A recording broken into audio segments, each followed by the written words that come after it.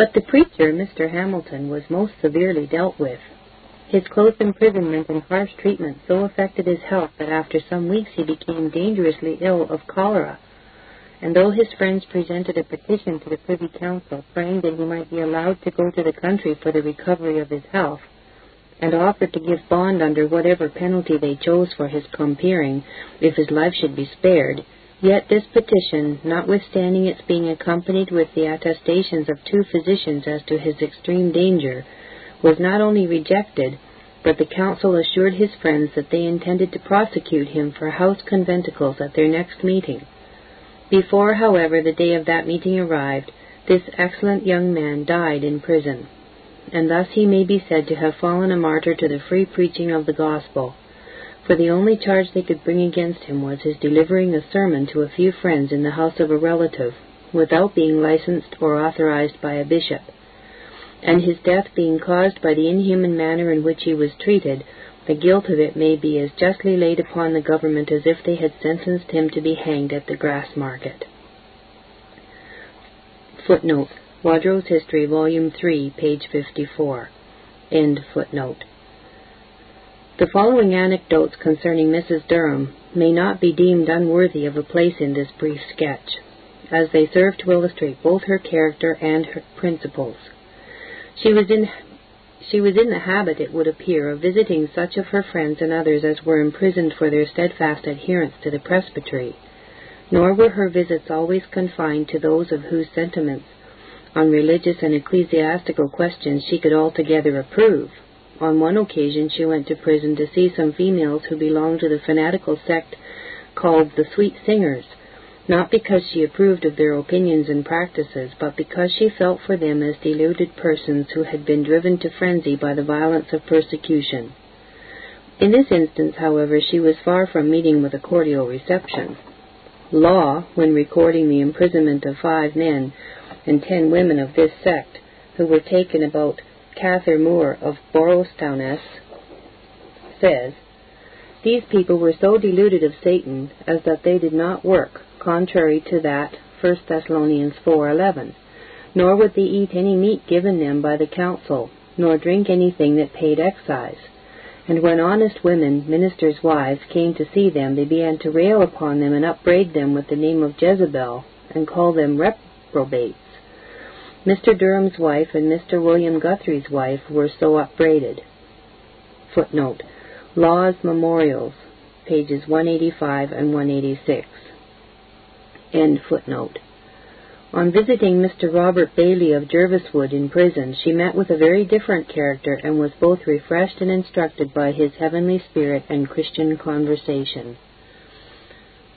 Quote, "When Mrs. Durham came to him that morning before he got his sentence, he said he was never better, and within a very little time he would be well beyond conception. He said, 'They are going to send me in pieces and quarters through all the country, but let them hag and hew all my body in as many pieces as they please. I am not much concerned about that, for I know assuredly there shall be nothing of me lost. But all these members shall be wonderfully gathered, and shall all be made like his glorious body, the body of his glory.'" End quote. Footnote: Wadrow's Analecta, Volume 3, page 79. End footnote. Mrs. Durham was accustomed to attend not only house conventicles but also field meetings, which, as the persecution advanced, became necessary, from the vast multitudes who assembled to hear the gospel. The Acts of Parliament and manifold proclamations of the Privy Council by which these meetings were prohibited did not frighten her from being present at them, nor did the opprobrious names of unlawful conventicles, seminaries of separation, and rendezvous of rebellion, applied to them by the government, convince her that it was criminal to assemble in the open air to hear the glad tidings of salvation, when she remembered that her Saviour in the fields and on the mountain's brow taught the multitudes who crowded around him to receive the lessons of wisdom from his lips. The following anecdote relating to her opinion of some of the field preachers has been preserved by Wadrow. Quote, "Mr. Patrick Simpson," says he, "told me that Mrs. Durham, when reading some sermons of the High Flyers and when hearing some of the more violent of the field preachers, said that she observed just such a difference between the field preachings and those she was used to, as she did between the Apocrypha and the Bible when she read them. End quote. Footnote: Wadros Analecta, Volume 1, page 324. End footnote. Mrs. Durham seemed to refer to such of the field preachers as more zealous than wise, broke forth in their sermons into bitter invectives and uncharitable censures against the indulged ministers. She also apparently had an eye to the indigested and superficial theology of their discourses. The former was provoked, though it could not be vindicated, from the pretext which the acceptance of the indulgence by their more compromising brethren gave to the government to persecute the non-indulged with aggravated severity. The latter is best apologized for from the little leisure they had for reading and study, in consequence of their being constantly driven about from place to place. It is not, however, alleged that she pronounced an unfavorable judgment on all the field preachers, a sweeping sentence which could not have been supported by facts, the most of them being far from inclining to extremes, while many of them, as Welsh, Blackadder, Riddell, and others, preached the gospel with much acceptance, as well as with remarkable success, including among their hearers and converts not a few of the best educated in the country. Another anecdote recorded by the same industrious collector concerning this lady and two ministers illustrates how galling and oppressive was the yoke of arbitrary and prelatic domination to the Presbyterians, and how ardently they longed for deliverance. Writing in 1731, Wadrow says, "In the year 1685 or 1686, Mr. Samuel Arnott died at Edinburgh, after all the persecutions and sufferings he had gone through since Pentland, in much peace and joy. There was generally much company that came and saw him on his deathbed. Among others, Mr. James Rowett, minister at Kilmarnock before the Restoration, came to see him. And, among other things, he asked Mr. Arnott if he had any hopes the Church of Scotland would get out from under this dark cloud she'd been under for 25 years or thereby. The other said he had, and he was assured that she would. Yea, added he, I know more, and that is, that you shall live to see and partake of the Church's delivery. And so it came to pass. Mr. Rowett lived till 1690, or a year or two later, it may be, and saw that great work of God at the Revolution. Among others present when this was spoken, that good woman Mrs. Durham, relict of Mr. Zachary Boyd and Mr. James Durham, was there. And she got up and said to Mr. Rowett, Mr. James, I am younger than you. I hope I shall see the day of delivery as well as you. And she danced and skipped for joy. And so it came about. I was at her burial at Glasgow about the year 1692 or 1693. End quote. Footnote: Wadros Analecta, Volume 4, page 285. Mrs. John Carstairs, sister of the preceding, was the eldest daughter of William Muir, Esquire, of Glanderston, by his second wife, Jean Hamilton, a daughter of Hans Hamilton, Vicar of Dunlop, and sister to Lord Viscount Claneboy. She was born February 25, 1625. Enjoying, like Mrs. Durham, the blessing of her pious parents, she early devoted herself to God, and like her, she also inherited from them a zealous attachment to Presbyterian principles. She was married to Mr. John Carstairs in 1647 or 1648, when he had just been settled, or when he was about to be settled, minister of Cathcart, where, however, he did not long remain, having been translated to the High Church of Glasgow in 1650. To her eminent Christian character, Mr. Carstairs frequently bears testimony, many years after they were united in marriage. In a letter to her, dated November 25, 1662, he thus writes, quote, I desire to bless him that ever he was pleased to cast our lot to be together, and that he found you out a helpmeet for me. You were never a temptation to me, nor an obstruction to me, either in my ministerial or Christian course, though you have been little further than much obstructed by me. But he can make up out of the riches of his grace to you what you have been now these 15 years at a loss in by me. End quote. Footnote: Letters of Mr. John Carstairs, pages 91 and 92. End footnote. And in another letter to her, dated August 12, 1664, he pronounces upon her a still higher encomium. Quote, I desire to bless the Lord for you. You have been to me indeed a meet and faithful help, and if I had more improved your fellowship and counsel, your discreet and wise counsel, I am not ashamed to say it to you, I might have thriven better as a man, as a Christian, and as a minister. He might very justly for my sins deprive me of such a wife, such a mother, such a friend, such a counselor, yea, of all relations sweetly centered in such a one. End quote. Footnote. Letters of Mr. John Carstairs, page 133. End footnote. In the correspondence between Mrs. Carstairs and her husband after the persecution had commenced, we have a fine illustration of resolute adherence to duty amid great temptations and dangers. Several of the letters which passed between them have come down to our day, and while from these it is manifest that Mr. Carstairs was a man of fortitude and magnanimity in the cause of Christ, it is equally apparent from them that Mrs. Carstairs was not inferior to her husband in these virtues. When he began to be molested for his Presbyterian principles, Mr. Carstairs applied himself to the task of fortifying her mind for those hardships and sufferings which, without a dereliction of duty, they could not escape. On receiving a summons on the 15th of November, 1662, to appear before the Privy Council, writing to her from Hall Craig on the very day on which he received it, he thus speaks, quote, I hope, my dear, you can bear through the grace that hath often strengthened you in difficulties that have occurred about me since we came together, to hear without vexation of mind that I have this day got a charge to compere before the council this same day 14 days, a double whereof I have sent you.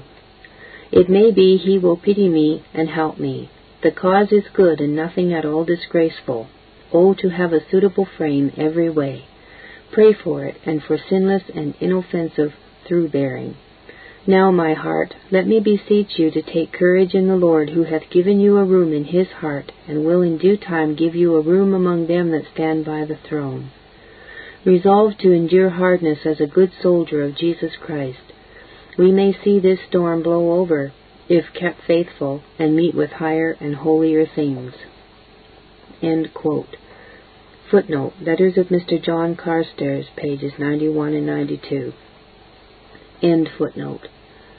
In like manner, when on his being summoned to appear in April 1664 before the High Commission Court for having been a witness to the dying testimony in favor of Presbytery, which his brother-in-law, Mr. James Wood, professor of divinity in the College of St. Andrews, left behind him, he fled to escape the fury of Archbishop Sharp, which he had thus provoked, and hid himself for some time in Ireland and the west of Scotland.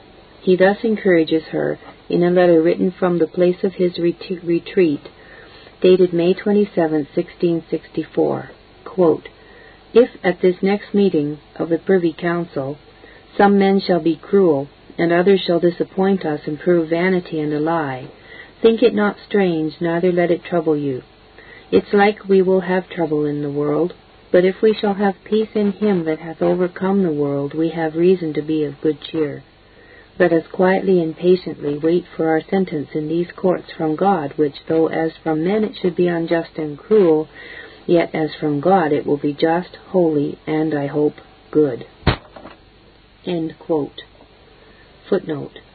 Mr. Carstairs, about the end of April or the beginning of May, had also been summoned to appear before the Privy Council. Wadrow's History, Volume 1, page 412. This quote came from the letters of Mr. John Carstairs, page 120. End footnote. The high Christian sentiments expressed in these extracts were not now for the first time presented to the attention of Mrs. Carstairs. They had long been familiar to her mind, and amid the trials of the past she had practically exemplified them. It does not a little satisfy and refresh me, says Mr. Carstairs in a letter to her, July 3, 1664, that the Lord is graciously pleased to keep your own mind calm and quiet, and indeed it hath been his manner, to the commendation of his grace be it spoken, to bless you with somewhat of that mercy in most of the difficulties you have been in providence trysted with since our being together, a mercy indeed and highly valuable, without which the least of difficulties will easily embitter a very well accommodated lot, nay, even the very apprehension of a difficulty. End quote. But having counted the cost of self-sacrifice, as well as estimated the rich reward of present peace and future glory, in becoming a humble follower of Christ, she was prepared for the endurance of severer trials than had hitherto been measured out to her, and when they befell her, she encountered them with a high and holy heroism. On this subject let us hear her speak for herself.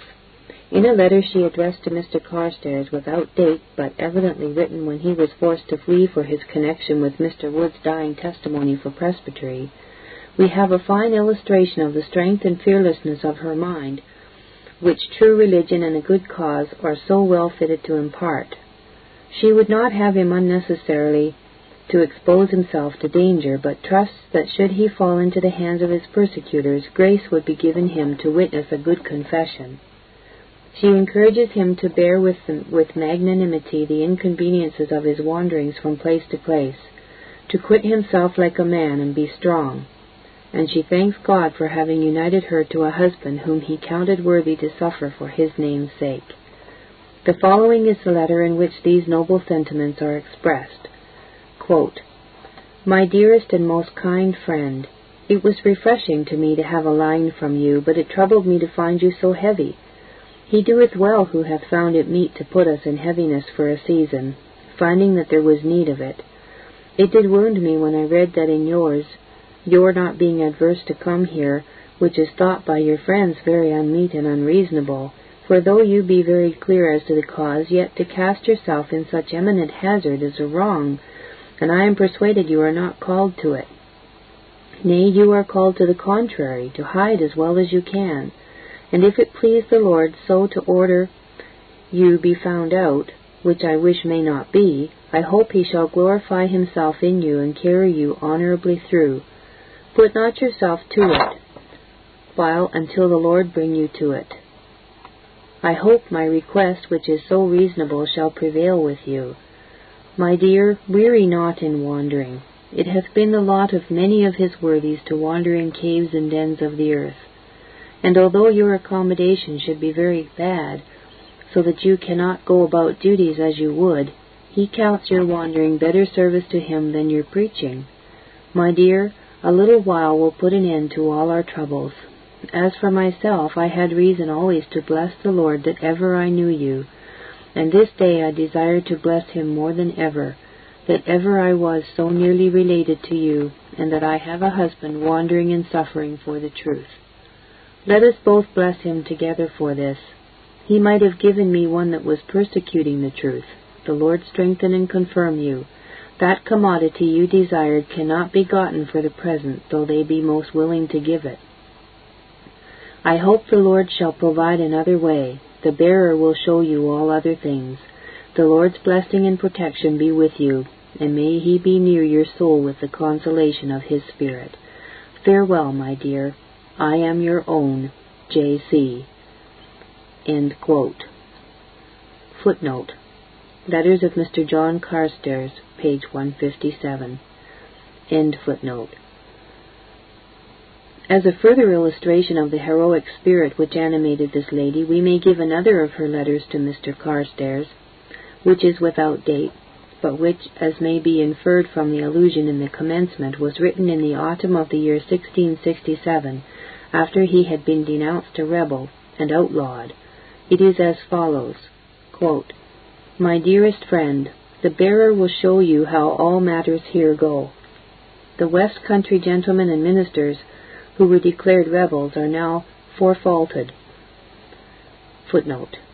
The reference here is to a few country gentlemen in Renfrewshire who had raised a small body of horse to the number of about 50, with the design of joining the Covenanters under Colonel Wallace, previous to their defeat at Pentland Hills, but who, on learning that Dalziel was between them and their friends, dispersed. Among these gentlemen were two of Mrs. Carstairs' sisters' husbands, the Laird of Ralston and Porterfield of Quarlton. The ministers in this company, besides Mr. Carstairs, were Mr. Gabriel Maxwell, minister at Dundonald, and Mr. George Ramsay, minister at Kilmore's. The greater number of these gentlemen, as well as many other individuals, and all these ministers except Mr. Ramsay, together with several other ministers, were by proclamation declared rebels on the 4th of December, 1666. On their being afterward pursued by Sir John Nisbet, His Majesty's advocate before the Judiciary Court, for treason, that court, on the 15th of August, 1667, upon their not compeering, discerned them to be denounced rebels, and their lands to fall to His Majesty's use as outlaws and fugitives from His Majesty's laws. And some of the gentlemen, though none of the ministers, were on the 16th of that month forfeited in their absence in life and fortune. Wadrow's History, Volume 2, pages 28, 36, 66, 67, and 73 to 75. End footnote. I bless the Lord, it nothing troubles me. A smile from God, and the lifting up of the light of His countenance can make up, and even doth make up, all the injuries man can do, so that the lines are fallen to me in a most pleasant place, and I have a goodly heritage. I think my lot very far above the lot of my adversaries. Blessed be God, who made the difference, there being no cause, but even so, because it pleased Him. My dear, let us willingly cleave to Him and suffer for Him. We owe Him much. How much are we in His debt, who hath added this mercy to all the former mercies, that He hath counted us worthy to suffer for His name's sake. Oh, for grace to be steadfast to the end, and that He would graciously pardon our unfaithfulness to Him and to His cause and people. Alas, Zion's condition lieth not near my heart as it should. J.C. End quote. Footnote. Letters of Mr. John Carstairs, page 160. End footnote. Mrs. Carstairs had issue by her husband 3 sons and 4 daughters.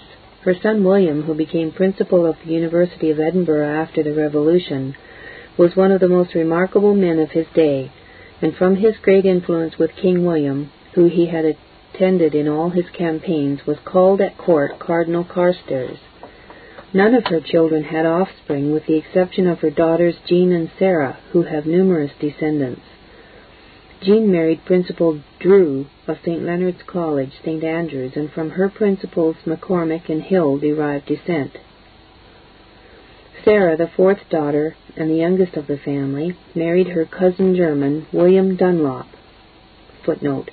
Her aunt, Elizabeth Muir, her mother's sister, was, as we have said before, married to Mr. Alexander Dunlop, minister of Paisley, who was the principal's father. End footnote.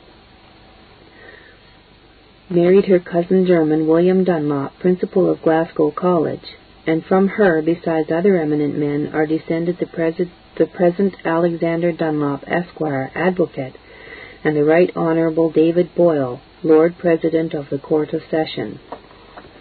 Quote, it is somewhat singular how completely the descendants of Carstairs are mixed, so far as the distinctions of church politics are concerned, and it cannot but draw forth a smile from any one versant in these matters in the present day to observe on the same genealogical table, and in very close juxtaposition, the names of Dr. George Cook, Professor of Moral Philosophy, St. Andrews, and Mr. Alexander Dunlop, Advocate, Edinburgh. Surely none would have thought, at least from their proceedings in church courts, that these 2 distinguished and opposite leaders of the church were pairs of the same tree. End quote. Footnote. Life of Mr. John Carstairs, prefixed to his letters by the Reverend William Ferry, page 9. End footnote. Lady Anne, Duchess of Hamilton. Lady Anne, Duchess of Hamilton, was descended from an ancient and honourable family which originally came from Normandy. Footnote. Douglas's Peerage of Scotland, Volume 1, page 689. End footnote. and which at one time was for 50 years together presumptive heir to the crown of Scotland. From the year 1543, when King James V died, leaving his only daughter, Queen Mary, but a few days old, till the year 1593, when Prince Henry was born, there were only Queen Mary and her son King James of the royal blood, and in the event of their death, the crown would have fallen by right to the then representative of the House of Hamilton, who was their nearest kinsman. Footnote: Burnet's preface to his memoirs of the Dukes of Hamilton. End footnote. Lady Anne was born in the year 1630. Her father, James, 3rd Marquis and 1st Duke of Hamilton, footnote, he was created Duke of Hamilton, Marquis of Clydesdale, Earl of Arran and Cambridge, Lord Avon and Innerdale by patent, dated at Oxford, 12th April 1643, to him and the heirs male of his body, which failing to his brother and the heirs male of his body, which failing to the eldest heir female of the Marquis's body without division, and the heirs male of the body of such heir female, they bearing the name and arms of Hamilton, which all failing to the nearest legitimate heir whatsoever of the Marquis. Douglas's Peerage of Scotland, Volume 1, page 704. End footnote. A distinguished man in his day, espoused with ardent zeal the cause of Charles I, in which, however, he was actuated more by personal attachment to Charles than by a sincere desire to establish prelacy or to elevate the royal prerogative. He was His Majesty's High Commissioner to the famous General Assembly which met at Glasgow in 1638, and he dissolved it abruptly. But the dissolution was disregarded, and the Assembly continued to sit until they abolished prelacy. In the subsequent year he was sent down by the King's orders to Scotland, with a fleet and 3 regiments, to subdue the Covenanters, and appeared in the Firth of Forth. It was on this occasion that his mother, the Marchioness Dowager of Hamilton, headed a troop of horse on the shores of Leith to oppose his landing. In 1648, an army being raised in Scotland with the design of rescuing Charles from the English Parliament and restoring him to liberty and power without his being required to make any concessions to his subjects, the Duke was appointed by the Parliament Commander-in-Chief and entered England in July 1648. But the enterprise, which is usually called the engagement, proving unsuccessful, ultimately brought him to the block. Footnote: Douglas's Peerage of Scotland, Volume 1, pages 704 and 705. End footnote. The mother of the subject of this sketch was Lady Mary Fielding, daughter of William, Earl of Denbigh, and Lady Susanna Villiers, sister to the Duke of Buckingham. This lady was married to her father when he was only in the 14th year of his age. Quote, her person, says Burnet, was noble and graceful, like the handsome race of the Villiers, but to such as knew her well, the virtues of her mind were far more shining. She was educated from a child in the court, and esteemed and honoured by all in it. She was lady of the Queen's bedchamber, and admitted by Her Majesty into an entire confidence and friendship. And not only was her honour unstained, but even her fame continued untouched with calumny, she being so strict to the severest rules as never to admit of those follies which pass in that style for gallantry. End quote. But her crowning excellence was her genuine piety.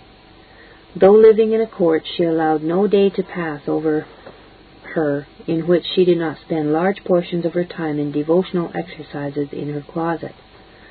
She had to the Marquis first 3 daughters, Mary, Anne, and Susanna, and then 3 sons, Charles, James, and William. But all her sons and her eldest daughter died young.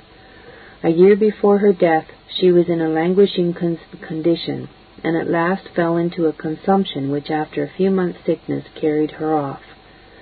About a month previous to the great change, calling for her children, she gave them her last blessing and embraces, and ordered that they might not be brought near her again, lest the sight of them should kindle too much tenderness in her mind, which she was then studying to raise above all created objects and to fix upon the things of eternity. She died on the 10th of May, 1638. Footnote: Burnet's Memories of the Dukes of Hamilton, page 407. End footnote. Thus Lady Anne, in the 8th year of her age, was bereaved of a valuable mother, from whose instructions and example her opening mind, and as many reasonably be supposed, might have derived the greatest advantage. Her religious education does not, however, appear to have been neglected. Her father, who had been trained up by a pious mother, and who, there is reason to hope, notwithstanding the errors of his public life into which he was betrayed by his warm loyalty and ardent ambition, had not ceased to make religion a matter of personal concern, always recommended to her the fear and love of God as that in which he himself had found his only joy and repose. The following words are a part of one of his letters to her and her sister, Lady Susanna, which he wrote a little before his going to England on the fatal enterprise of the engagement. Quote, "In all crosses, even of the highest nature, there is no other remedy but patience, and with alacrity to submit to the good will and pleasure of our glorious Creator, and be contented therewith, which I advise you to learn in your tender age, having enjoyed that blessing myself, and found so great comfort in it, while involved in the midst of infinite dangers." End quote. Footnote: Burnet's Memoirs of the Dukes of Hamilton, page 404. End footnote.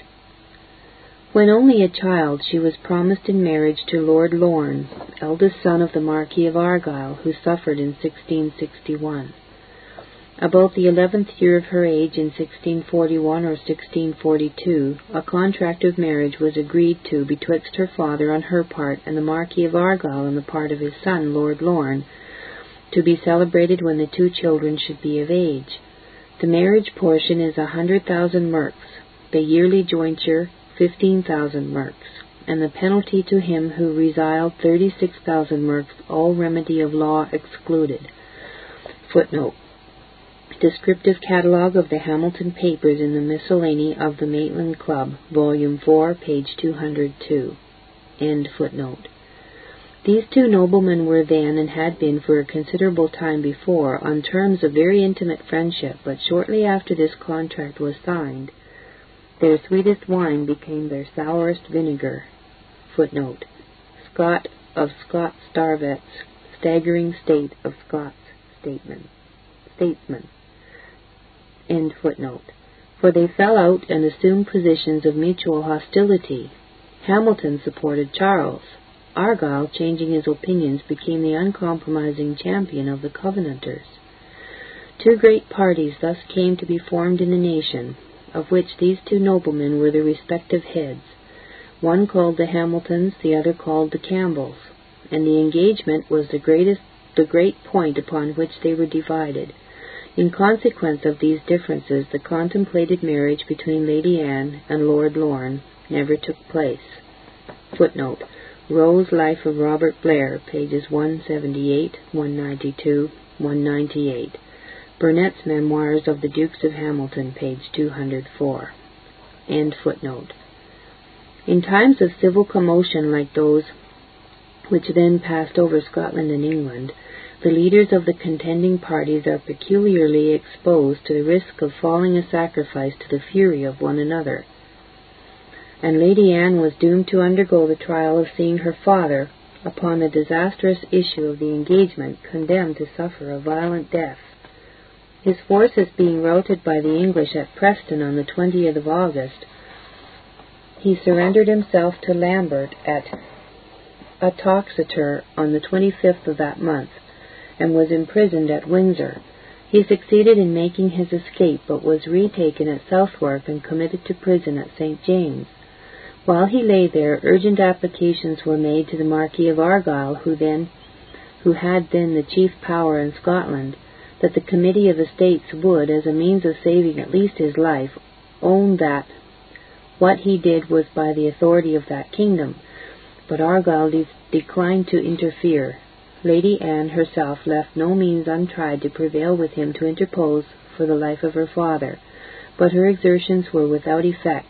For he said that since the English had murdered their king, notwithstanding the protest of the Scottish commissioners against the deed, it was not to be expected that the interposition of the most influential in Scotland in any other things would be of any weight, nor was it fit that they should any more address the murders of their sovereign.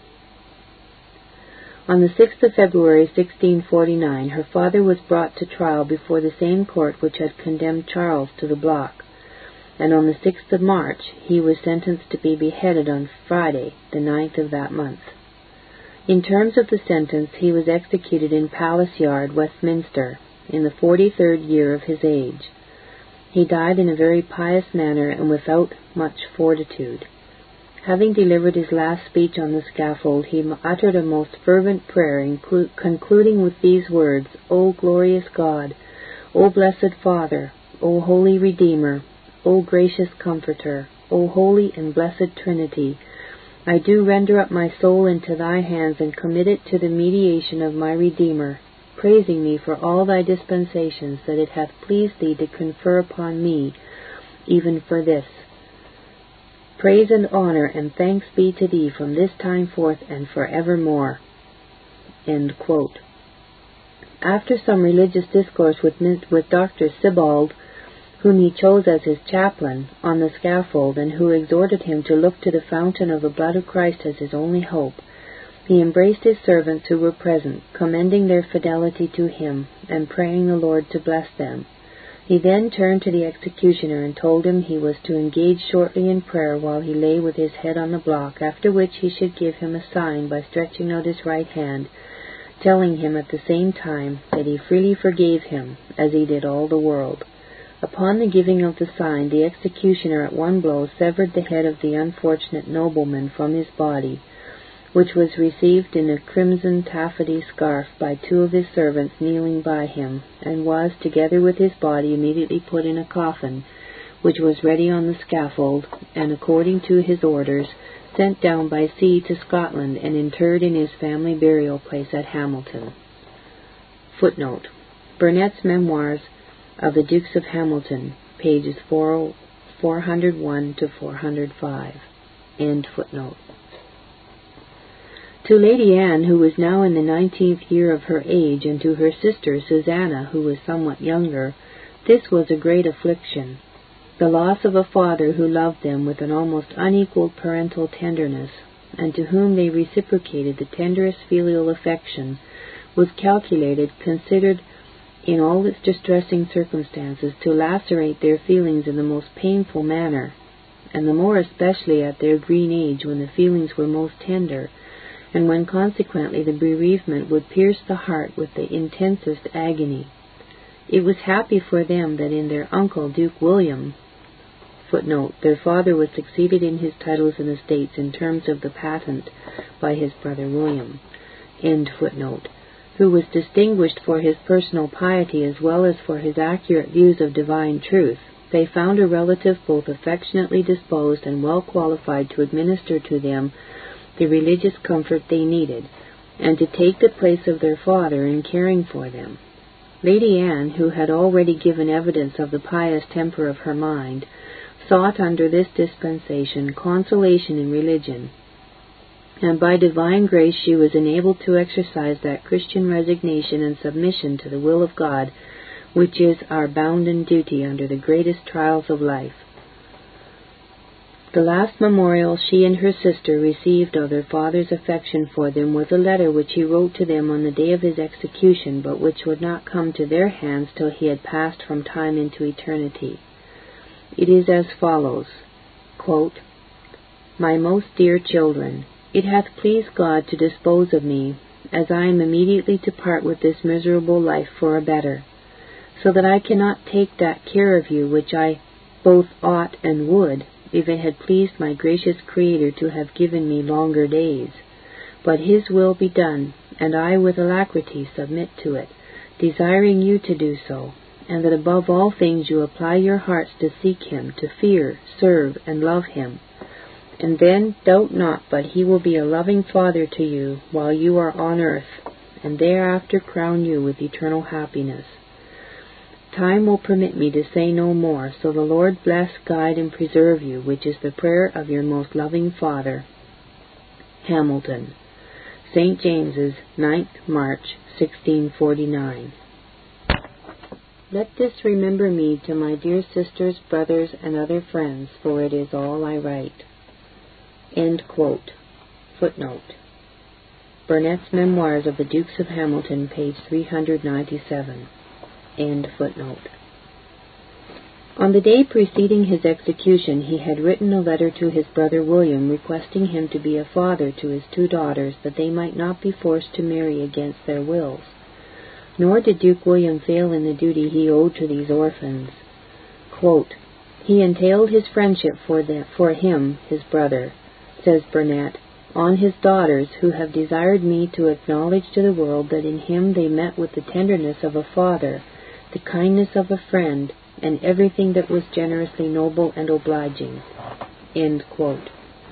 So high was the opinion he formed of Lady Anne that at his going to England he professed he was glad he had no sons to lie in her way to the enjoyment of her father's estates and honours, adding that if he had 40 sons he rather wished it to her than he could do to any of them. On his part nothing was wanting to promote her happiness. Whatever his estates could procure was at her command, and the authority with which he invested her at so early an age indicates the confidence he placed in her judgment and discretion. Writing to her from Camphire, 10th June 1649, he says, quote, Dear niece, amongst all my just afflictions there is none lies so heavy upon me as that I am still made incapable of paying that duty to you which I owe you. It is the greatest debt I owe on earth, and which would most joy me to pay, as well from inclination as from nature and obligations. But all happiness being denied me, I cannot hope for that which would be the greatest. Before this, I hope you are settled in Hamilton, where you have, as is most just, the same power your father had, and I beseech you to dispose as absolutely upon everything that is there. All I have interest in, so long as they will acknowledge me, will obey you, and I shall earnestly beg that if there be any failings either from persons or in providing what you shall think fit to call for, which the fortune can procure, you advertise me thereof, and if it be not helped, so my fortune can do it, let me be as infamous as I am unfortunate. I will trouble you no longer, but pray the Lord to bless you with comfort and health. Dear niece, your real servant, Hamilton. End quote. Footnote. Burnet's Memoirs of the Dukes of Hamilton, page 397. End footnote. As a further proof of his esteem and affection for her, he nominated and appointed her, failing heirs male of his own body, his sole executrix, in his last will written by himself at The Hague in Holland on the 28th day of May 1650, and freely bequeathed to her all his jewels, silver plate, hangings, picture broads, and whatsoever goods were his to be disposed of. And after nominating and appointing, in the event of her removal by death before himself, her sister Susanna, his sole executrix, and freely bequeathing to her the foresaid articles, he recommends the care of his 5 daughters to such of his nieces as should succeed to his dignity and estate, expressing his confidence that they would be careful of their education and faithful in paying them what had been provided for them. Footnote. Commissariat of Edinburgh, 28th of September 1652. Manuscript in Her Majesty's Register House, Edinburgh. In that record the will of the Duke is recorded at length. It is a very interesting document from the remarkably pious spirit which it breathes throughout. End footnote. We shall quote at length another of the letters of this amiable man to Lady Anne, both because it affords a pleasing illustration of his own Christian character, and because from its tone it is evident that she had then been brought in good earnest to attend to the things of God and eternity. The letter was written only 8 days after the terrible defeat and slaughter which the Scottish Royalists sustained on Sabbath, July 20th, 1651, at Inverkeithing in Fife, from the English Parliamentary Army under Cromwell. Footnote. So prodigious was the slaughter that a rill at the scene of action, called Pinkerton Burn, is said to have run red with blood for 3 days. End footnote. This disaster greatly discouraged the Royalists, and what rendered their condition still more desperate was that Cromwell was now between the king and the northern counties of Scotland, which were most devoted to the king's interest, and from which he expected provisions and supplies of men. It being thus impossible to maintain the war longer in Scotland, His Majesty resolved to march into England, where he hoped for large additional forces. But many of his soldiers and some of his officers, broken in spirit by their late defeat and despairing of future success, deserted the army. It was in these circumstances, and when about to march into England, that Duke William wrote the following letter. Footnote: Burnet's Memoirs of the Dukes of Hamilton, page 427. End footnote. Quote, Dear niece, indeed I know not what to say to you. I would fain say something more encouraging than my last was, but I cannot lie. Our condition is no better, and since that time we have 1,000 men, I fear twice that number, run from our army. Since the enemy shuns fighting with us except upon advantage, we must either starve, disband, or go with a handful of men into England. This last seems to be the least ill, yet it appears very desperate to me for more reasons than I would trouble you with. I fear your own reason will afford you too many. Dear niece, it is not your courage I will desire you to make use of in this extremity. Look for strength to bear it from a higher power. All your natural virtues will not resist it. Therefore look to him who hath in former times assisted you to resist a great affliction, and can do it again if you seek him aright. You have already lost so much that all other worldly losses were drowned in that.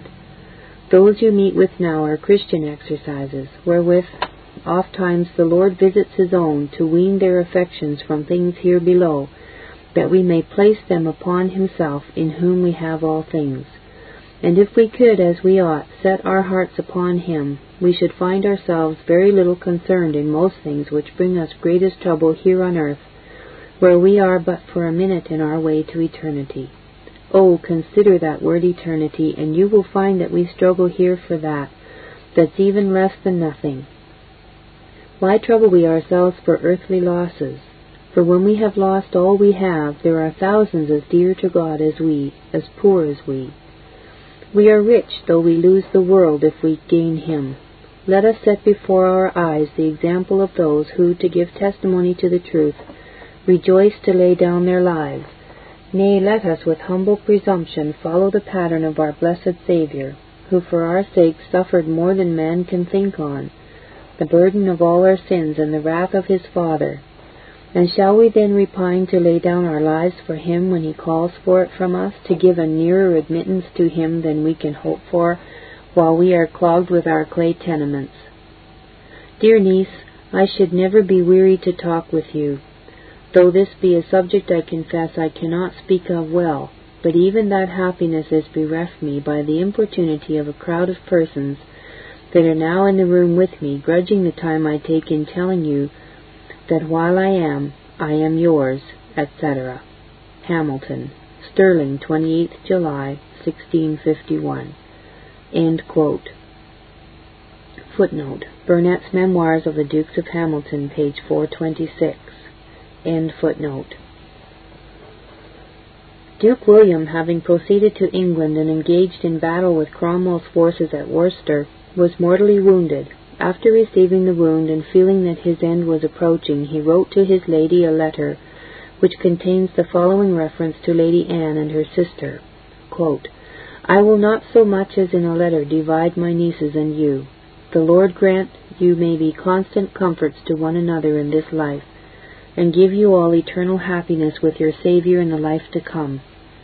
To both of your cares I recommend my poor children. Let your work be to make them early acquainted with God and their duties to him. And though they may suffer many wants here before removal from hence, yet they will find an inexhaustible treasure in the love of Christ. End quote.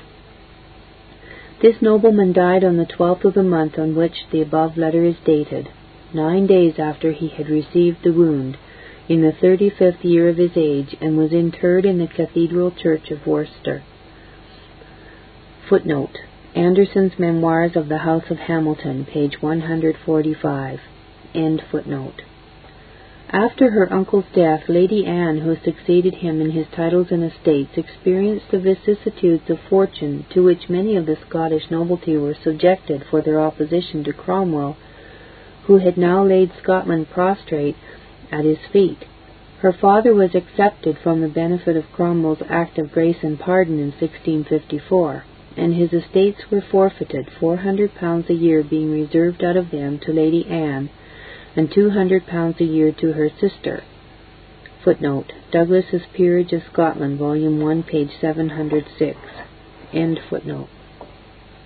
This was no doubt sufficient to secure them from privation, but for a family to be thus reduced, which once possessed ample revenues, and was at one time presumptive heir to the Scottish throne, afforded a striking instance of the mutability of worldly wealth and greatness. Whether even this sum was regularly paid we do not know, but it is affirmed by tradition that for a series of years she was in so impoverished a condition as to have been dependent upon a faithful female servant, the only one that remained with her, who employed herself incessantly in spinning to procure the means of subsistence for her grace. Footnote: Tradition in this instance has probably to some extent exaggerated the facts of the case. End footnote. It is pleasing on the same authority to record that when Restoration put an end to the misfortunes of the Duchess by reinvesting her with her estates, that she expressed her gratitude to her affectionate domestic by the substantial gift of a piece of land near Lesmahago, sufficient to maintain her in ease and comfort all the rest of her life. Footnote: Chambers' Picture of Scotland, Volume 1, pages 349 and 350. End footnote. During Cromwell's administration she resided alternately at Broadwich Castle in Arran and Strathaven Castle, which was from an early period one of the seats of the Hamilton family. Footnote: It is said to have been built by Andrew Stewart, grandson of Murdoch, Duke of Albany. New Statistical Account of Scotland, Lanarkshire, Avondale. End quote. The castle of Strathaven, or Avondale, stands upon a rocky eminence at the town of Strathaven on the banks of a small rivulet called Pomillion, which winds round the greater part of it and falls into the Avon about a mile below. Though now in a very dilapidated state, it was then in good condition and a place of considerable strength, being surrounded by a strong wall with turrets at certain distances, and having the entrance secured by a drawbridge. A tradition is still current at Clydesdale respecting the Duchess while she resided in this castle in the time of Cromwell, which places her fortitude in adversity in a very interesting light, and reminds us of the fearless spirit of her grandmother. To the hero of the Commonwealth, whose vengeance was directed against her family on account of that determined opposition to him which had issued fatally both as to her father and uncle, she had, as might be anticipated, no friendly feelings. And it is said that when one of his generals passed the castle with some military going from Hamilton to Ayrshire, she gave orders to fire upon him as he approached the town of Strathaven. The general inquired who lived there, and being told it was a lady, he replied, quote, "She must be a bold woman indeed." End quote. Footnote: Anderson's Memoirs of the House of Hamilton, page 150. After the death of the Duchess in 1716, the castle of Strathaven was allowed to fall into disrepair, and as Chambers says, it now overhangs the town of Strathaven with its shattered and haggard walls, like the spirit of Fingal represented by Ossian as looking down from the clouds upon his living descendants. Picture of Scotland, Volume 1, page 349. Though now in ruins, the castle is still a beautiful feature in our landscape. New Statistical Account of Scotland, Lanarkshire, Avondale. End footnote. In the days of her adversity, her tenants and vassals in that neighbourhood showed to her ardent friendship and attachment. This she never forgot when favoured with more prosperous days, and she made an annual visit to Strathaven at the celebration of the Lord's Supper till she was prevented by the infirmities of old age. Footnote: Anderson's Memoirs of the House of Hamilton, page 150. End footnote. In the year 1656 she was married to Lord William Douglas, eldest son of William, 1st Marquis of Douglas. He was born 24th December 1634 and created Earl of Selkirk, Lord Dare and Shortcliffe by patent, dated 4th August 1646, to him and his male heir whatsoever. He was fined £1,000 by Cromwell's Act of Grace and Pardon 1654. The minutes of a contract of marriage between the Duchess and this nobleman with consent of his father, Marquis of Douglas, dated 1656, are still preserved among the Hamilton Papers. Footnote: Catalogue of the Hamilton Papers in the Miscellany of the Maitland Club, Volume 4, page 202. End footnote. After the Restoration, in consequence of a petition from the Duchess, he had, by letters patent, on the 20th of September 1660, superadded to his own honours and title and precedency of the Duke of Hamilton and other titles in right of his wife on whom these honours had devolved. Footnote: Catalogue of the Hamilton Papers in the Miscellany of the Maitland Club, Volume 4, page 172. End footnote. As might naturally be expected, the Duchess hailed the restoration of Charles II with satisfaction and joy, for it put her in possession of her father's estates and honours of which she had been deprived by Cromwell. But the policy of the government of Charles in overthrowing the Presbyterian Church of Scotland and in ejecting the non-conforming ministers from their churches she contemplated with different feelings. This measure she perceived to be at once unwise in principle and destructive in tendency. The Duke, her husband, at a meeting of the Scottish Council held at London after the Restoration to determine as to the ecclesiastical government to be established in Scotland, reasoned against the setting up of bishops. Footnote: Rowe's Life of Robert Blair, page 390. End footnote. He also opposed in the Privy Council the act which they passed at Glasgow October 1, 1662, requiring all ministers who had not conformed to prelacy to desist from preaching and to withdraw immediately from their parishes. He told the Council that the numerous ministers liable to ejectment were highly esteemed and beloved by their people, and that it would be impossible to find a competent number of well-qualified men to fill their places. Footnote: Burnet's History of His Own Times, Volume 1, page 261. End footnote. The Duchess was precisely of the same sentiments. She may not have studied, and Bishop Burnet informs us that she told him she had not studied the subject of church government, and arrived at the same enlightened and thorough conviction of the jus divinum of presbytery to which she had arrived on other points. But she saw that the ministers to be visited by ejectment were men of distinguished piety, of great diligence in the discharge of their ministerial duties, and of extensive usefulness in promoting religion and good order among the people. Not to speak then of her learning to the side of the Presbyterian faith, which is manifest from her adhering to and favouring it during her whole life, through evil report as well as good report. As a woman of piety and a friend of public order, she regretted the ejectment of such men and the infliction of a great calamity on the country. Footnote: Burnet's History of His Own Times, Volume 1, page 261. The Duchess, who had much influence upon the Duke, greatly contributed, there is little doubt, to infuse into his mind favourable feelings toward the Covenanters, and to dispose him to make exertions for mitigating the oppressions under which they groaned. Such feelings he entertained, and such exertions he made. After the Restoration, he opposed, as we have seen, the setting up of bishops and the Act of Glasgow by which some hundreds of ministers were ejected from their charges. During the persecution, he often acted as a drag chain upon the more violent of the members of the Privy Council, advocating a moderate and pacific policy, and opposing the terrible measures which were madly adopted against religion and liberty by the ruling party. In the Parliament of 1673 he distinguished himself by his opposition to Lauderdale, whose rapacity, tyranny, and oppression were becoming intolerable, demanding that the state of the nation should be examined and its grievances represented to the king before the supplies were granted. On repairing to court toward the end of November 1675, he earnestly dealt with the king for a more ample indulgence to the nonconforming ministers, by which he greatly displeased his majesty, who told him he had been informed of his too great kindness to and compliance with the nonconformists of Scotland. Footnote: Burnet's History of His Own Times, Volume 1, page 565.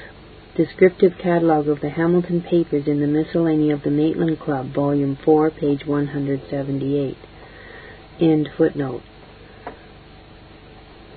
In 1676 he was removed from his place in the Privy Council for his manly and spirited opposition to the oppressive sentence of the Council against the pious and patriotic Baillie of Jerviswood, who, for simply rescuing his brother-in-law, Mr. James Kirkton, from Captain Carstairs, was fined £500 sterling and ordered to lie in prison till the fine was paid. Footnote: Wadrow's History, Volume 2, page 327. End footnote. He was also prohibited to leave Scotland, but notwithstanding this prohibition, he and 13 others went up to court in March 1678 to complain of the arbitrary and oppressive administration of Lauderdale in regard to the Highland host, the imposition of the bond, the charging them with law borrows, and other grievances under which the country laboured. On the breaking out of the insurrection in Scotland in May 1679, he and the other Scottish lords of his party then in London offered, an offer which was rejected, to restore peace to the country without having recourse to force or the effusion of blood, provided the sufferings of the people were alleviated. Footnote: Douglas's Peerage, Volume 1, page 708. End footnote.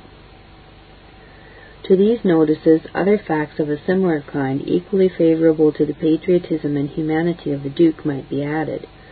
But we shall only further state that when some were tortured in 1684, in reference to the Earl of Argyll's conspiracy, he opposed such cruel proceedings, alleging that at this rate they might, without accusers or witnesses, take any person off the street and torture him, and he immediately retired, refusing to be present on the ground that if the party should die in the torture, the judges were liable for murder, or at least severely culpable.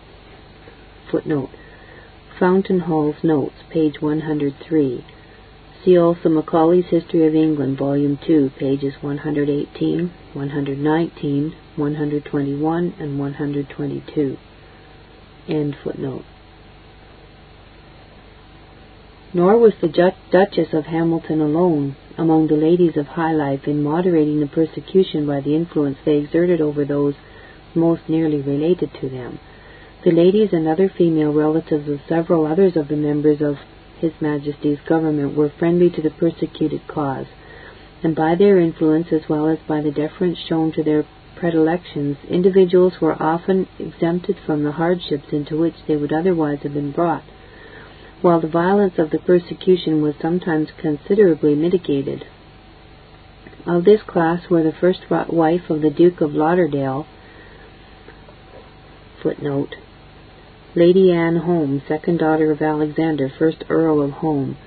She was a great means of softening the spirit of Lauderdale, who during her lifetime was more moderate than after her death. From Sir George Mackenzie's Memoirs of Affairs in Scotland we learn that she promised to procure indulgences for Welsh and other Presbyterian ministers.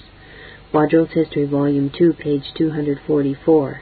She died at Paris about 1671. End footnote. The Duchess of Ross, footnote, Lady Anne Lindsay, daughter of the Earl of Crawford and Lindsay. A notice of this lady is given afterward. End footnote. Both the first and second wives of the Earl of Argyll, footnote, his first wife was Lady Mary Stuart, eldest daughter of James, 5th Earl of Moray. She died in May 1668. His second wife was Lady Anne Mackenzie, second daughter of Colin, 1st Earl of Seaforth, and relict of Alexander, 1st Earl of Balcarres. A sketch of this lady is also given afterward. End footnote. The Countess of Dundonald, footnote, this lady was Euphemia, daughter of Sir William Scott of Ardross.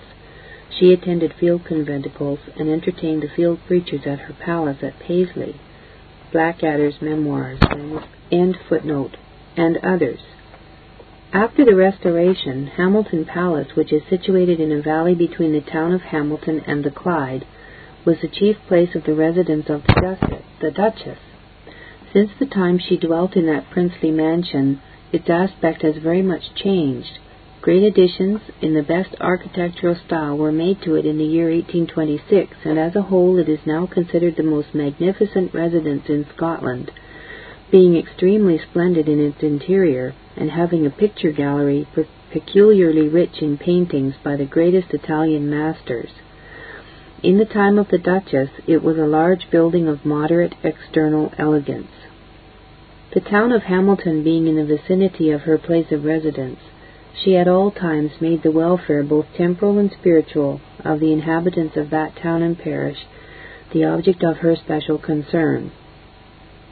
As an instance of her desire to promote their spiritual good, as well as of her pious care for the sanctity of the Sabbath, it may be mentioned that in cooperation with the Duke, her husband, and the Baileys of Hamilton, she obtained in 1661 an Act of Parliament changing the fairs of Hamilton from Saturday to Thursday, and its weekly markets from Saturday to Friday. The reason inducing the parties to apply for this Act was, as is stated in the Act itself, their observing the daily inconveniences arising through the weekly market being upon the Saturday, whereby the people resorting to it were much occasioned in their return homeward to be late in the night and sometime to encroach upon the Lord's Day next ensuing, and so scandalous to God's worship therein. Footnote, Acts of Scottish Parliament. End footnote. To her zeal for the temporal good of the town of Hamilton, ample testimony is borne by the town council records. In 1668, Charles II granted a charter to her, and in 1670 the magistrates then in office accepted a charter from her, with consent of her husband, by which Hamilton was constituted the chief burgh of the regality and dukedom of Hamilton. Footnote. By this charter the family of Hamilton has the right of appointing the town clerk, and of electing 2 bailies annually, from a list of 6 names chosen by the council, but including the bailies of the former year, from their own number. The Duke and Duchess elected the first council, but the right of electing a new council annually in future was vested forever in the council of the preceding year. In the old deeds the Duchess is styled High and Mighty Princess. End footnote. And, quote, during the course of her long life she was a benefactor to the town of Hamilton, as she endeavoured to ameliorate the condition of the inhabitants, and always acted strictly in conformity to the charter. Hence the bailies and town council seem at all times to have looked up to her with a kind of filial respect, and were always ready to comply with her requests, which indeed were never incompatible with the interests of the community. Footnote. Anderson's Memoirs of the House of Hamilton, pages 488 and 489. End footnote. During the persecution, applications were often made to her to employ her interest in behalf of the persecuted. To such applications she always listened with Christian sympathy, and was ever ready to do all in her power to afford assistance and relief to the oppressed. The trials she had passed through in early life had exerted the most beneficial influence in the formation of her character. The loss of an affectionate and beloved father, in circumstances so deeply distressing, and the death of an endeared uncle, also in painful circumstances, had chastened her spirit and strengthened that compassion for the suffering, and that benevolent interest in the welfare and happiness of others which she exemplified throughout life. In the fate of the youthful Hugh MacHale, who suffered martyrdom in 1666, she took a particular interest. His youth, his amiable dispositions, his eminent piety, and his promising usefulness as a minister of the gospel, as well as the excellent character of his father, excited her compassion, and after he had been tortured and indicted to stand trial for treason before the court of justiciary, she sent with his brother, Mr. Matthew, 10 days before his trial commenced, a letter to the Duke of Roths, His Majesty's High Commissioner, earnestly beseeching him to do what he could to save the life of this excellent young man. With this letter and another to the Commissioner from the Lady Marchioness of Douglas, her mother-in-law, his brother went, on the 8th of December, from Edinburgh to Glasgow, where the Commissioner was at that time on a visit. What effect the intercessions of these ladies had upon the Duke, or whether they moved him to write to the King on the subject, we have not ascertained. His Majesty, however, not long after this, and previous to the execution of MacHale, sent down a pardon to the prisoners concerned in the Pentland Rising, who were not executed, and ordered them to be sent to Barbados. But the pardon failed of taking effect through the baseness of Archibald Sharp, who, besides feeling toward the Presbyterians that inveterate malignity which has in every age been characteristic of apostates, never forgot the terms in which he fancied MacHale had spoken concerning him in a sermon. Footnote: MacHale's sermon referred to is preached from the Song of Solomon, chapter 1, verse 7. The passage which proved so offensive was an elegant apostrophe in which the preacher appealed to the persecutors of past ages whether God had not proved faithful to his threatenings against persecutors, as well as to his promise of deliverance to his church and people. Let Pharaoh, said he, let Haman, let Judas, let Herod, let each of them speak from experience of God's faithfulness. Let all, then, have ears to hear, and hearing acknowledge that those who have made themselves remarkable for persecution, God has stigmatized by his judgments. The malicious gloss which the party then in power put upon these words was that the preacher had publicly marked out and threatened or stigmatized the King, Commissioner Middleton, Archbishop Sharp, and the Duke of York, the King's brother, under the characters of Pharaoh, Haman, Judas, and Herod. Coltness Collections, page 47. Sharp was peculiarly sensitive to the slightest allusion, real or supposed, to the subject of his perfidy and apostasy, nor did he fail, when he found opportunity, to revenge himself on such as offended him on this score. End footnote. The prelate, who had been biding his time, had now full opportunity given him of gratifying his mortal hatred and revenge, and determined that whoever was spared, MacHale should not escape. He concealed the king's pardon till MacHale and 4 others with him were executed. Footnote: Naphtali, page 363, Macree's Memoirs of Veitch, page 36, Rowe's Life of Robert Blair, page 506. Another sufferer on whose side the sympathies of the Duchess were enlisted was Mr. James Mitchell, who had attempted the assassination of Archbishop Sharp. It cannot be supposed that Mitchell's attempt, which was condemned by the great body of the Presbyterians, was approved of by a lady so well informed, and so opposed to all extreme courses, as was the Duchess. Still, the severity with which he was treated excited commiseration in many who condemned his rash and criminal act. And after he was laid in prison, some of this class of the Presbyterians were very active in endeavoring to obtain his liberation, and the more especially as they entertained apprehensions, which, as was afterward proved, were too well founded, that he would be brought to the scaffold, a punishment for his offence, in their estimation, unduly severe. Among other means, one of them, a lady, applied to the Duchess when she passed through Edinburgh in November 1675 on her way to London, requesting her to exert her influence at court to procure his liberty or secure his personal safety. She received the application with much courtesy and expressed her readiness to do everything in her power in behalf of Mitchell, who had then been imprisoned for nearly 2 years. Mr. John Carstairs, in a letter to Mr. Robert McWard, dated November 29, 1675, speaking on this subject, says, quote, D.H., Duke Hamilton, passed here, Edinburgh, with his lady and eldest daughter for London Monday last. My friend, footnote, might not this be Mrs. James Durham? End footnote, spoke to her, the Duchess, about our friend, Mitchell. She was very civil and told her there needed be no interposing if there should be any access to deal for that person. End quote. Footnote.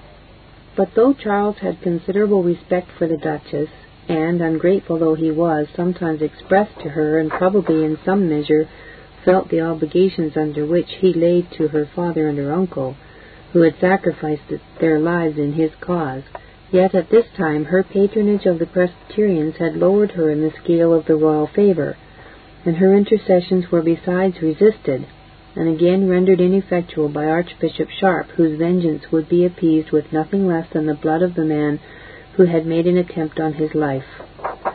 In 1670, when Archbishop Leighton proposed his scheme of accommodation between the Episcopalians and the Presbyterians, of which among all his party Dr. Burnet was the most zealous supporter, it was considered highly desirable to secure the mediating influence of the Duchess of Hamilton in consequence of the high esteem in which she was held by the Presbyterians and the great weight she had among them. Leighton sent to the western counties 6 of the most popular prelatic ministers he could engage to go round the country to preach in vacant churches and to argue in support of the accommodation with such as should come to hear them. Burnet, the most eminent of them, on his services being secured, went, as if on a visit to the Duke of Hamilton, but in reality with the view of gaining over the Duchess to the plan, and of prevailing with her to use her influence in inducing the Presbyterian ministers to embrace it. "I was desired," says he, "to go into the western parts, and to give a true account of matters as I found them there. So I went as on a visit to the Duke of Hamilton, whose Duchess was a woman of great piety and great parts. She had much credit among them, the Presbyterians, for she passed for a zealous Presbyterian, though, he adds, she protested to me she never entered into the points of controversy and had no settled opinion about forms of government, only she thought their ministers were good men who kept the country in great quiet and order. They were," she said, "blameless in their lives, devout in their way, and diligent in their labours." Footnote: Burnet's History of His Own Times, Volume 1, page 480, 481, 508. In this and in the subsequent accounts given by Burnet of what the Duchess said in reference to the Presbyterian minister, there may, without questioning his veracity, be room for thinking that unintentionally, no doubt, he gives to her speeches a colouring derived from his own peculiar leanings and sentiments, just as we every day see the narration of facts derive a colouring from the same cause. For example, we have some doubt whether the Duchess, in speaking of the Presbyterian ministers, would say in these precise times that they were devout in their way, as if her own personal piety was of a different type from theirs. The fact being that it was similar in character to that of the strictest of the Covenanters, to that of such men as Durham, Binning, and the Guthries, and that her views of doctrine, like theirs, were strictly Calvinistic. Such were the piety and religious sentiments of her uncle, Duke William, from whom she derived much religious instruction and spiritual profit, and such were the piety and religious sentiments of her daughter, Catherine, Duchess of Atholl, who was educated under her own eye. Indeed, it appears that it was her personal piety and her Calvinistic views of doctrine more than any settled opinion she had as to church government which caused her decided preference of the preaching of the ejected ministers. The probability, then, is that she simply said that they were devout, and that Burnet, influenced in his ideas of personal piety by his Arminian sentiments, unconsciously represented her as saying that they were devout in their way. End footnote. The Duchess cordially approved of the plan proposed in the accommodation of admitting the Presbyterian ministers to the vacant churches. "The people were all in a frenzy," says Burnet, "and were in no disposition to any treaty. The furiousest men among them were busy in conventicles, inflaming them against all agreements. So she thought that if the more moderate ministers were put in vacant churches, the people would grow tamer and be taken out of the hands of the mad preachers that were then most in vogue. This," she added, "would likely create confidence in them in the government, for they were not so possessed with prejudice as to believe that all that was proposed was only an artifice to make them fall out among themselves and deceive them at last." Footnote: Burnet's History of His Own Times, Volume 1, page 481. End footnote. She got many of the more moderate of the Presbyterian ministers to come to Burnet, and they all talked in a similar strain. From the manner in which the terms of the accommodation were represented to her by Burnet, and from her not having closely turned her attention to the study of church government, she did not, however, perceive that the scheme, being at variance with Presbyterian principles, would have ultimately secured the triumph of prelacy, and could not, therefore, be conscientiously accepted by the Presbyterians. Even after the Presbyterian ministers had held meetings on the subject and had rejected the proposed measure as inconsistent with their principles, she endeavored to prevail with them to embrace it. She sent for some of them, and for Hutchinson in particular. She said she did not pretend to understand nice distinctions in the terms of dispute. Here was plain sense. The country might be again at quiet, and the rest of those that were outed admitted to churches on terms that seemed to all reasonable men very easy. Their rejecting this would give a very bad character of them, and would have very bad effects, of which they might see cause to repent when it would be too late. Footnote: Burnet's History of His Own Times, page 511. End footnote. But fortunately the advice of the Duchess, which was, in fact, though she might not perceive it, to advise them to give up without a struggle the cause for which they had all suffered, and for which not a few of their countrymen had already sacrificed their lives, was not complied with, and thus the Presbyterian ministers proved true to their own consistency and to the cause which they had vowed to defend. After conversing with Hutchinson, and urging upon his attention the considerations already mentioned, she found that there was no chance of the scheme being accepted, and told Burnet that all she could draw from him was that he saw the generality of his brethren were resolved not to enter into it, that it would prove a bone of contention, and instead of healing old breaches would create new ones. Footnote: Burnet's History of His Own Times, Volume 1, page 511. End footnote. Thus the whole negotiation about the accommodation ended in nothing. There is, however, no doubt that the great anxiety of the Duchess to get the Presbyterians to embrace the accommodation proceeded from her sincere desire to have them delivered from the tyranny and oppression under which they had so long groaned. In testimony of the same amiable features of her character, the following passage from a letter written by Mr. John Carstairs to Mr. Robert McWard, November 29, 1675, may be quoted. Quote, "Things," says he, "have still a sad aspect on us, and that disappointing Parliament being prorogued, it's like we shall tyrannize it here at the old rate. D.H., Duke Hamilton, went here with his lady and eldest daughter for London Monday last, not sent for by the King, but as like to see what he could do for the advocates. His lady told a person of honour, as I heard, that it should be seen that they went upon no account of their own, but for the good of the country and of religion, though without all hope of coming speed as to anything, and desired that friends might remember them." End quote. Footnote: Quadro Manuscripts, Volume 59, Folio number 38. End footnote. The Duke, on his visit to the court, urged upon the King, as we have seen before, the granting of a larger indulgence as the most effectual means of quieting the country, a proposal with which His Majesty, guided by his infamous adviser, Lauderdale, refused to comply, taunting the Duke as a favourer of nonconformists. One thing which recommended Burnet to the Duchess, besides his talents, was his tolerant sentiments in regard to matters of religion. Footnote: So high was the opinion she formed of the talents and moderation of Burnet that she engaged him to undertake the task of compiling memoirs of her father and uncle from the many papers in her possession, relating both to their public conduct and to their personal character. These papers she had carefully preserved, her uncle William having charged her to keep them with the same care as she kept the writings of her estate, as they would be found to contain a full justification of her father's as well as his own public actings. And desirous to vindicate the memory of these beloved relatives, who, notwithstanding the errors of their political lives, possessed many estimable qualities, she put all these documents into Burnet's hands.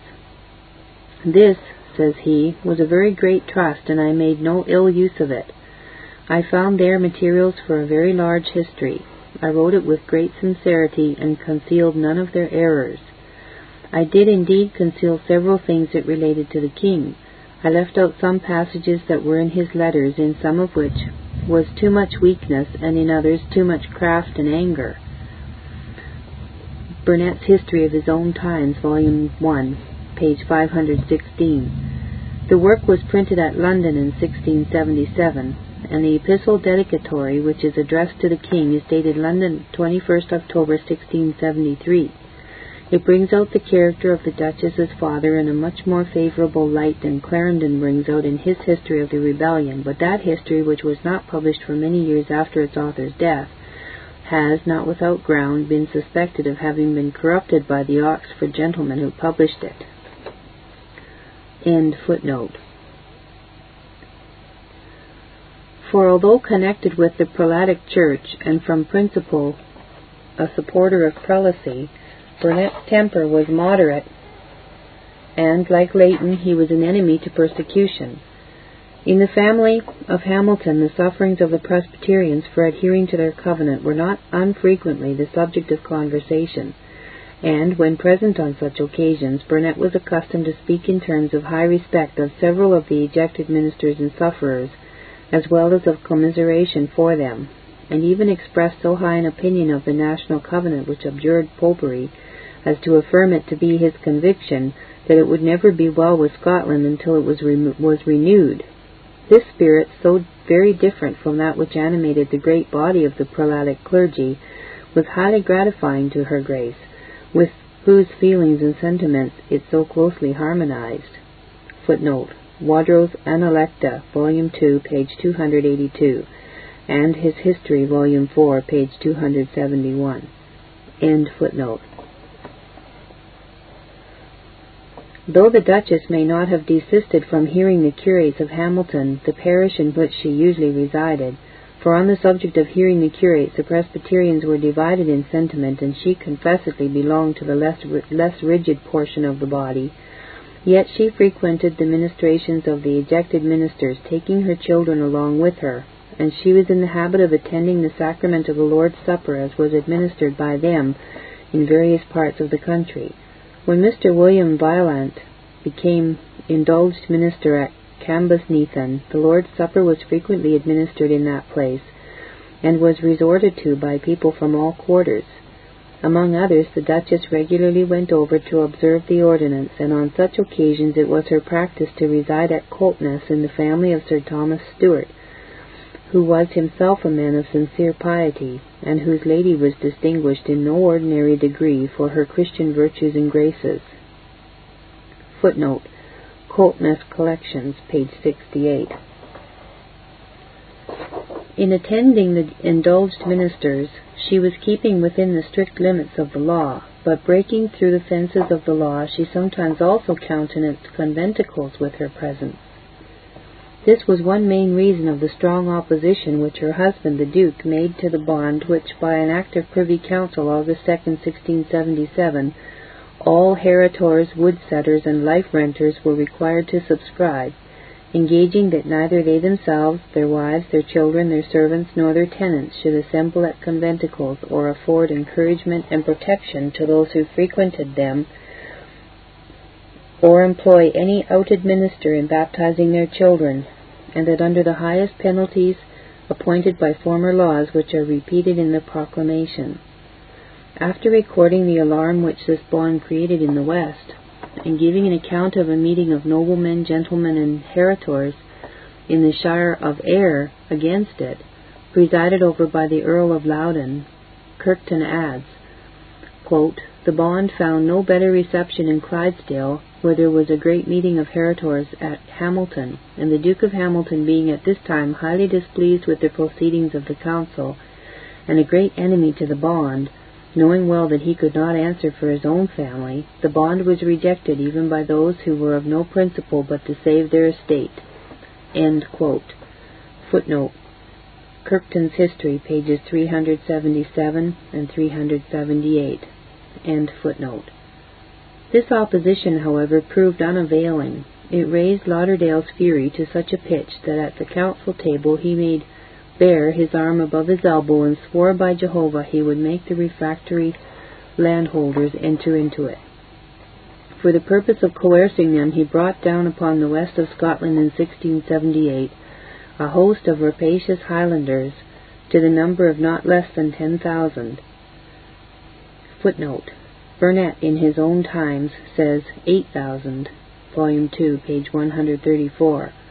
Cruikshank in his history more correctly makes them 10,000, Volume 2, page 428.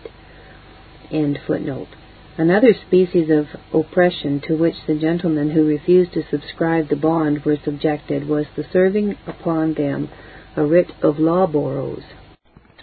This Reformation audio track is a production of Stillwater's Revival Books. You are welcome to make copies and give them to those in need. SWRB makes thousands of classic Reformation resources available, free and for sale, in audio, video, and printed formats. It is likely that the sermon or book that you just listened to is also available on cassette or video, or as a printed book or booklet.